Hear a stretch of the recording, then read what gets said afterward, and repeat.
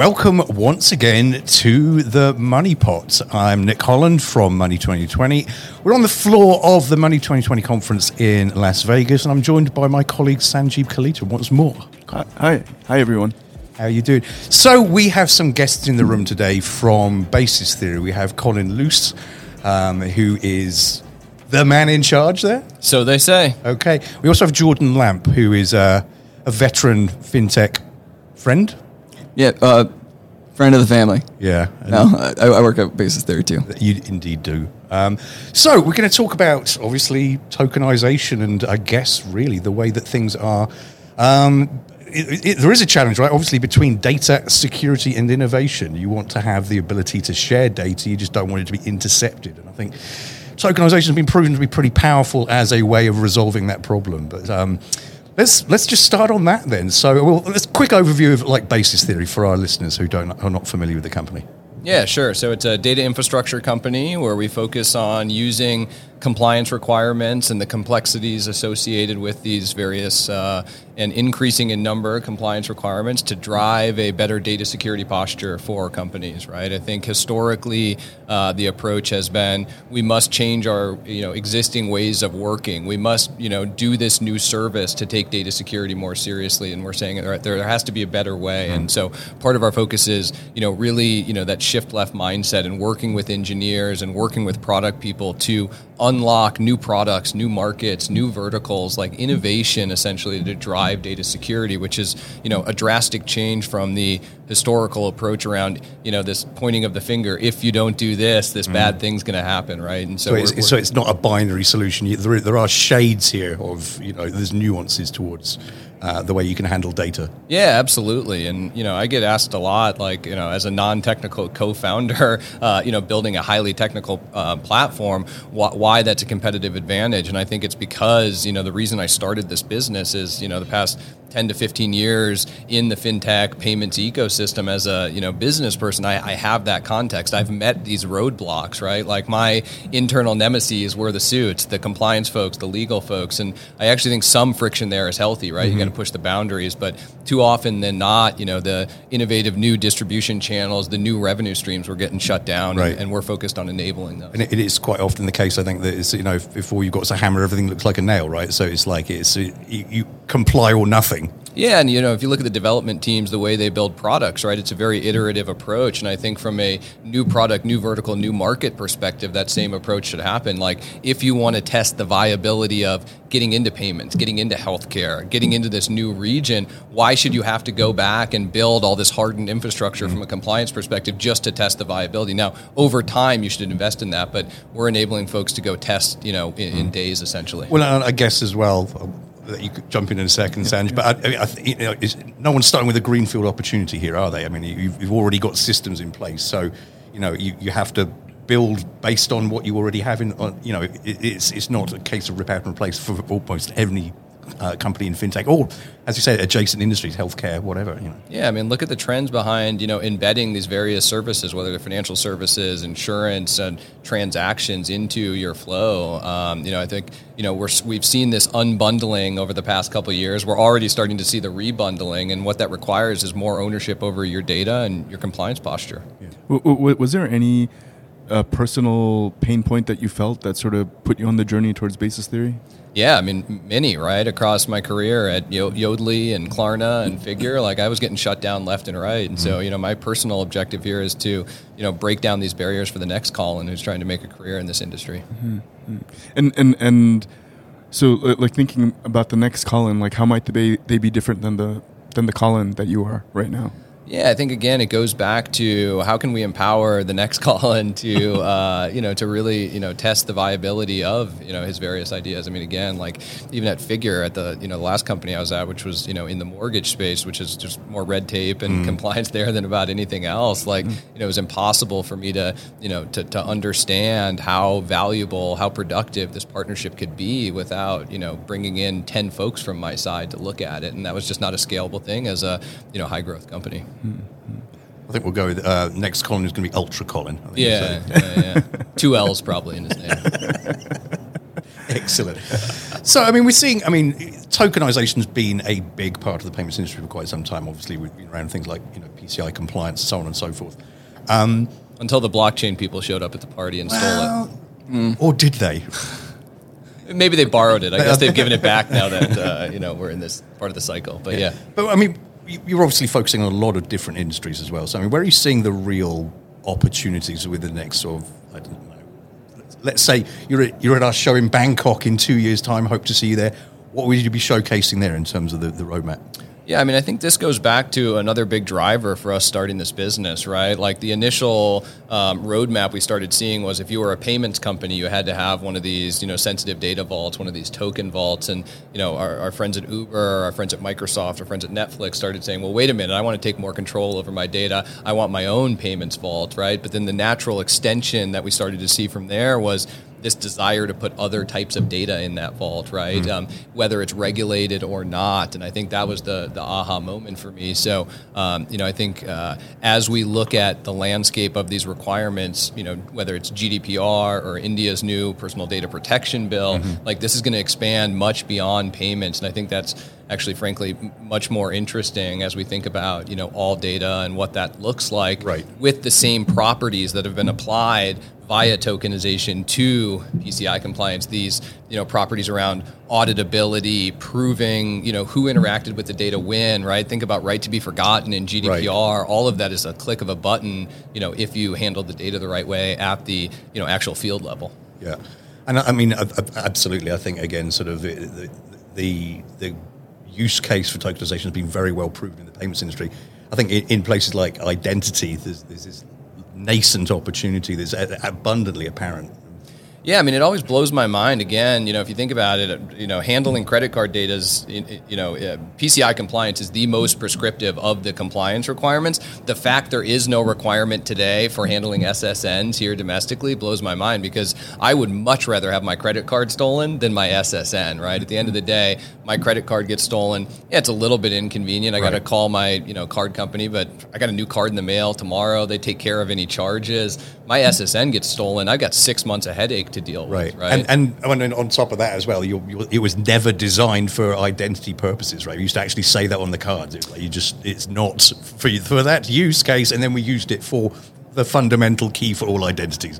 100%. And I was actually talking about it earlier up on stage in my talk, and that, I think we've sacrificed privacy a lot over the years as we've, engaged with these various social platforms, right? Like Facebook's move fast and break things. Like that worked very well from a value creation perspective, but at the cost of our privacy, and we're just now paying the price for that. It's interesting, though, how short people's memories are of things like Cambridge Analytica, though. Yeah, I mean, even Target, right? All of us in the room remember that Target breach. I thought that was going to be the driver for people to actually start taking this stuff seriously. And we keep reading about these every week. Like that blows my mind. How do you think about a lot of times increasing security can degrade the user experience? Yeah, and I mean, is that true or not true? Or I think it has been true. I mean, that is a big part of what we're focused on, right? I think using that is a maxim, though. Is you've got one choice, right? And you've got this sort of you've got convenience or you've got security, and there's again this sweet spot in the middle that's very elusive. Yeah, think about that product manager that's building this, the next great product, right? And they're forced with this decision early on: do I build with a security first mindset or do I not? And if there's no compliance requirement saying you must build with this security first mindset, they're going to choose the easier path every time. The best developers are lazy developers, right? Well, and also, I mean, on top of that, from an end user standpoint, you want it to be as convenient as possible, right? I mean, you want the UX to be sort of zero onboarding processes. Yeah, I mean, Jordan and I talk about this all the time internally. How can we make working with encrypted data or ciphertext as easy as plain text? How do we make it so that product manager doesn't have to make that decision? Because if you ask them all else equal, would you rather take the more secure path? Of course they would. It's just, it's counter, it's anti to, what their objective is, which is, to your point, delivering a great product experience to the end user. So how can we bridge that gap and say you don't have to make that sacrifice? So I'm imagining the answer might be tokenization. We certainly believe so, but I mean, I think it's tokenization. It's encryption at the core. It's tokenization as this layer on top of it. I like to talk about it as a communication layer, a way to interact with the data. But then it's all the ancillary services on top of it, right? I think that's the other challenge we have is there's this, this association with encryption that it means it's locking your data away, right? That doesn't have to be. There's really cool advanced technologies like fully homomorphic encryption and some of the stuff companies like Triple Blind are doing, which is like really interesting. The challenge is like for analytical purposes, those are awesome technologies. I think for the real world operational use cases today, you have to think about how you can enable privacy enhancing like experiences in the operational use case. And that's where there's all these services on top of the tokenization that we've invested in. Things like being able to search over your encrypted data, being able to fingerprint your data for deduplication purposes, being able to proxy your data out to third parties to share the data externally, being able to programmatically permission access to your data internally on a least privilege by default basis based off of the actor, the system, the user, the business. And a question that comes to my mind is that, and it comes to me because of that shirt you're wearing, peace, love, and data. Yeah, and sort of makes me think about this. Say, they have some of the best swag at this entire conference. Can I get one of those shirts? Of course, yeah. Of course. And going back to like the 60s, the way that society thought about so much changed completely. Do you feel like we're going to be at a point where the way that society thinks about data or user experiences or security is going to change in a drastic way? Yeah, 100%. I mean, we take a lot of our inspiration both for these shirts, but everything we do from the 60s and the anti-war movement. I mean, the other aspect of that generation was the green movement, right? And I talked about this with someone earlier today. If we all here believe that data is the new oil, then encrypted data and ciphertext is like the output of, nuclear fusion, right? It's clean, it's safe, it's scalable. It's all those properties of clean energy, but the same thing, the friction we see with developers is the same friction the green movement folks felt back in the 60s. So I was going to ask as well, I mean, obviously we had a pandemic recently. Touch wood, it's gone away. I heard about that. Clearly, I think it became abundantly apparent that you couldn't go to the office anymore, and from a security standpoint, there were conversations about zero trust and identity being the new perimeter were brought to the forefront, right? So I mean, how much has the needle moved permanently because of the pandemic towards tokenization and dealing with data in a far more comprehensive manner than before, rather than just locking it behind firewalls and VPNs? Yeah, I think it's been a bit of an accelerant, again, on the priority list of, drivers towards it. I probably wouldn't put it at the top. I mean, again, I think, going back to what we were talking about earlier, I think this, notion of embedding your products and services into other platforms, other distribution channels, these, unified transaction experiences, connecting multiple partners, the ability to, buy something one click from a streaming service, like that stuff, those trends, I think, are driving it a lot more than the pandemic did. But it certainly helped a little. And I would also say, to build on that, the unified experience, the focus on product and the realization that as a company, I should not be investing in anything that isn't going to drive the value of my core product. I think that adoption, that mindset has also fueled not just what we're doing, but I think a lot of the trends recently in fintech is just kind of the verticalization, the specialization, the ability to tie all that together in a beautiful infrastructure that allows you to do things that, quite frankly, you couldn't have done even 5, 6, 7 years ago. So I think those are one of those things that driving it forward. Yeah, and I actually think the current macroeconomic macro environment has actually been a driver towards this too, right? If you think about it, tokenization, taking a step back, right? Historically, compliance has been viewed as a cost center, right? And, in this environment, everyone's cutting costs. But I think if you flip the script and say, hey, if you actually take a proactive approach to compliance, to security, it's one of the few technologies that can actually both help you unlock new revenue and grow your top line, but also start to optimize costs on the bottom line, right? And I think any technology that's going after both the top and the bottom are very top of mind for organizations today. Actually, both of you were there in the early days of Money 2020, and back in the Nick, all of us, we were there in the early days, and with the OGs, at this point meaning old gits. And back then when like I put together panels on tokenization, for example, the tokenization was about tokenizing like the payment rails. And there you have use cases that are known. You know that the data is going to be within these rails, and it's like much more like it is a closed box. But I think the tokenization that you guys are talking about now is like much more open box, which makes very different design decisions, don't you think? Or I mean, like, can you talk a little bit about that? Or? Yeah, I think that's absolutely right. And again, I think that's also a big, differentiator between encryption and tokenization. We get asked all the time, why tokenization over encryption? And the reality is we leverage encryption at the core. But again, tokenization, as I talked about earlier, it's that communication layer, that way to interact with that data. Again, whether that's internally or externally. Yeah, absolutely. And I also think, too, it's like as people started to understand and start thinking about tokenization less as like the actual token, and Colin and I'm a big fan of the word abstraction, probably more so than he is, but being able to have this abstraction layer that opens up new possibilities and makes you start thinking about business models differently. Like when we went through at my former company, when we were submitting for the Federal Reserve's faster payments, the blueprint, that really started kickstarting me, the power of tokenization, just thinking about like bank account portability. And so when we start thinking about this abstraction layer as being an enabler as opposed to just being a pure compliance or security play, that's when I think things get really, really interesting.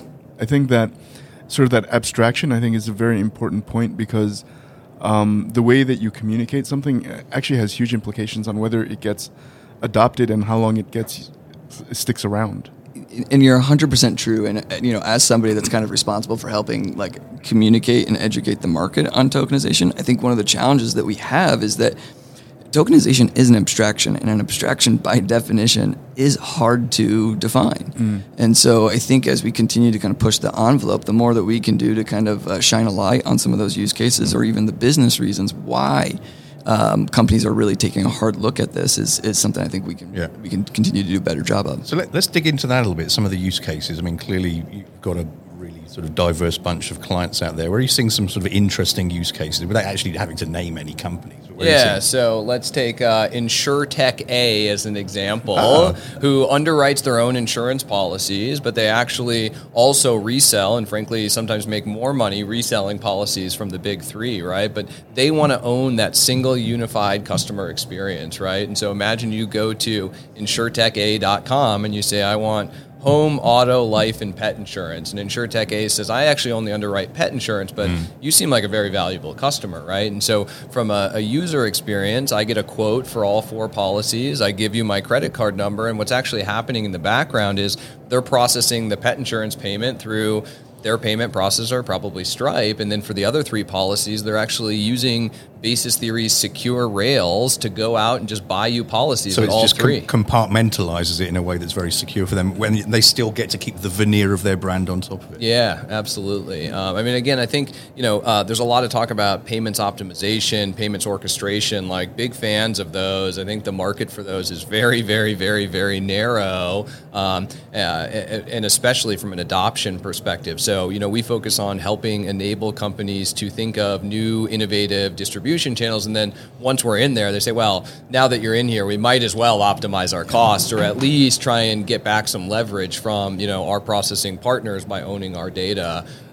So I think, that's a really interesting example in the InsurTech space. On the, e-commerce side, we're, working with, some, pure play e-com merchants, marketplaces, anyone who wants to, own their data. If they're providing services to other companies, this idea of bringing your own processing relationship, right? It's all about flexibility. One of the things that we talk about too is, there are a lot of companies out there that have done fantastic things. Stripe is obviously one as well, but there's still limitations with a lot of the PSPs that are out there.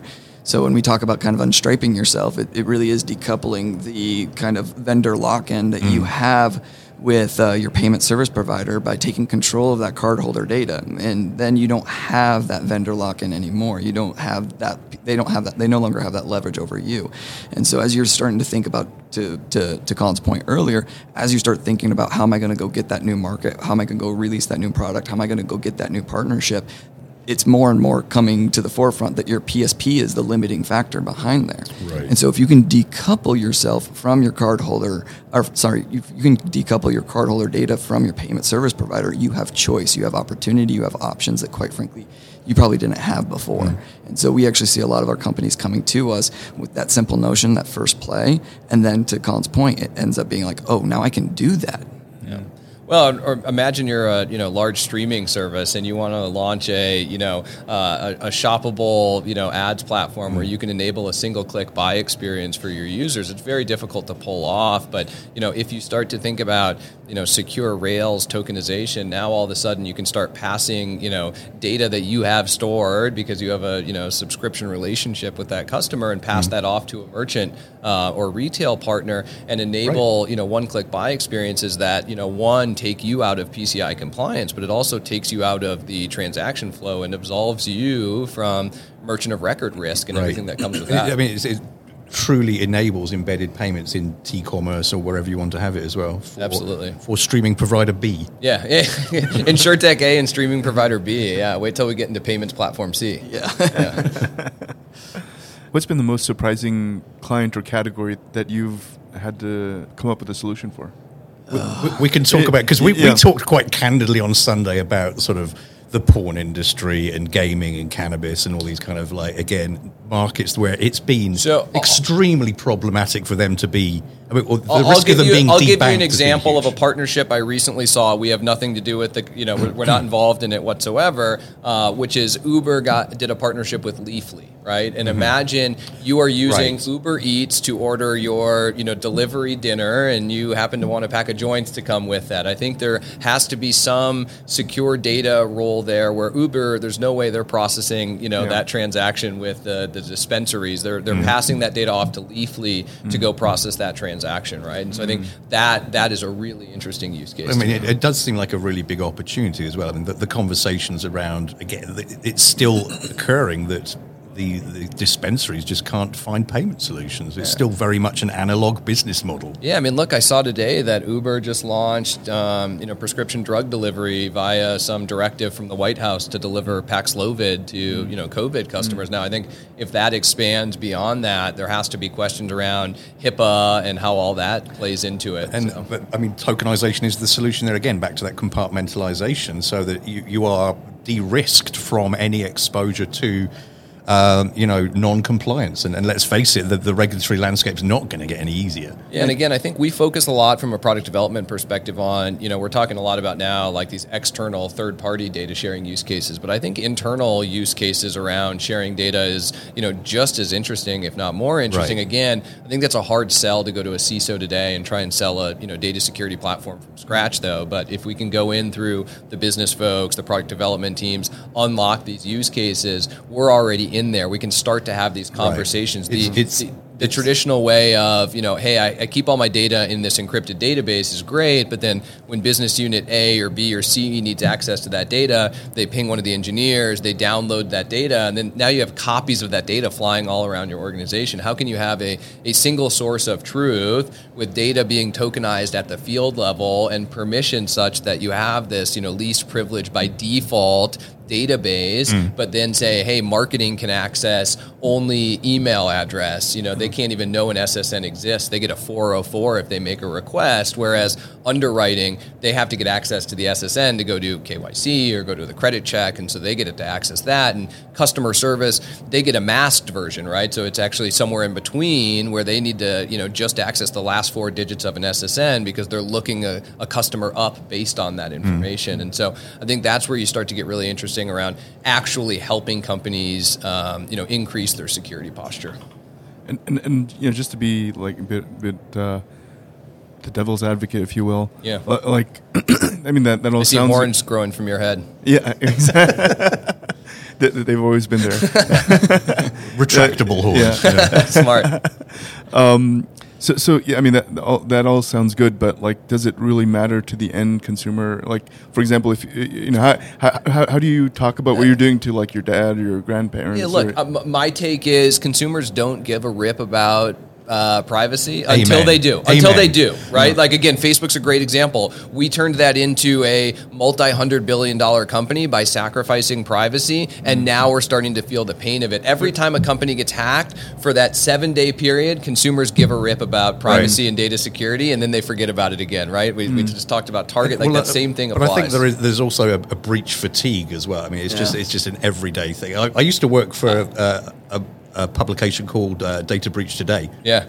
Not knowing that it would be a data breach every day. I used to send Jordan article links to data breaches in Slack, and finally he called me. He's like, "Dude, I don't want 10 of these every day. Like, it doesn't help me. It's very old news, right? Yeah, it's like 100%. So it's that's it, but it's incredibly problematic.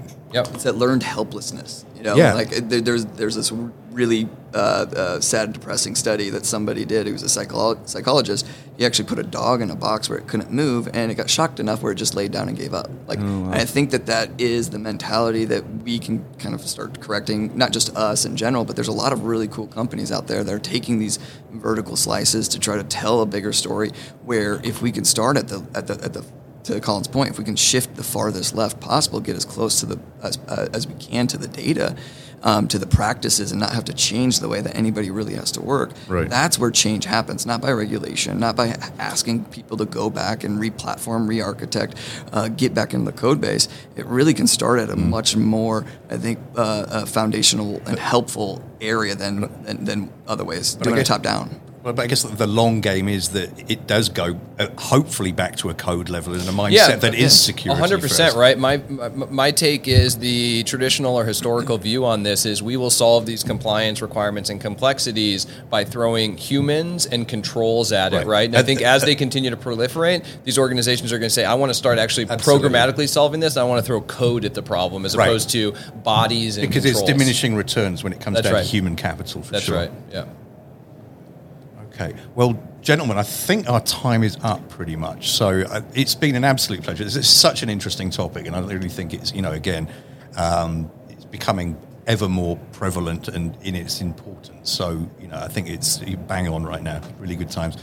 Really appreciate it. First podcast. Success. Oh, wow. We covered a lot of ground. First ever. We covered a lot of ground. Yeah. Well, let's talk again. I mean, again, I love it. Yeah, let's absolutely do that. So, again, Colin Luce, Jordan Lamp from Basis Theory, thank you so much for joining. Sanjeev, as ever, thank you for being my co-pilot. I'm Nick Holland from Money 2020, and we'll speak to you soon. Bye. Thanks. Thanks.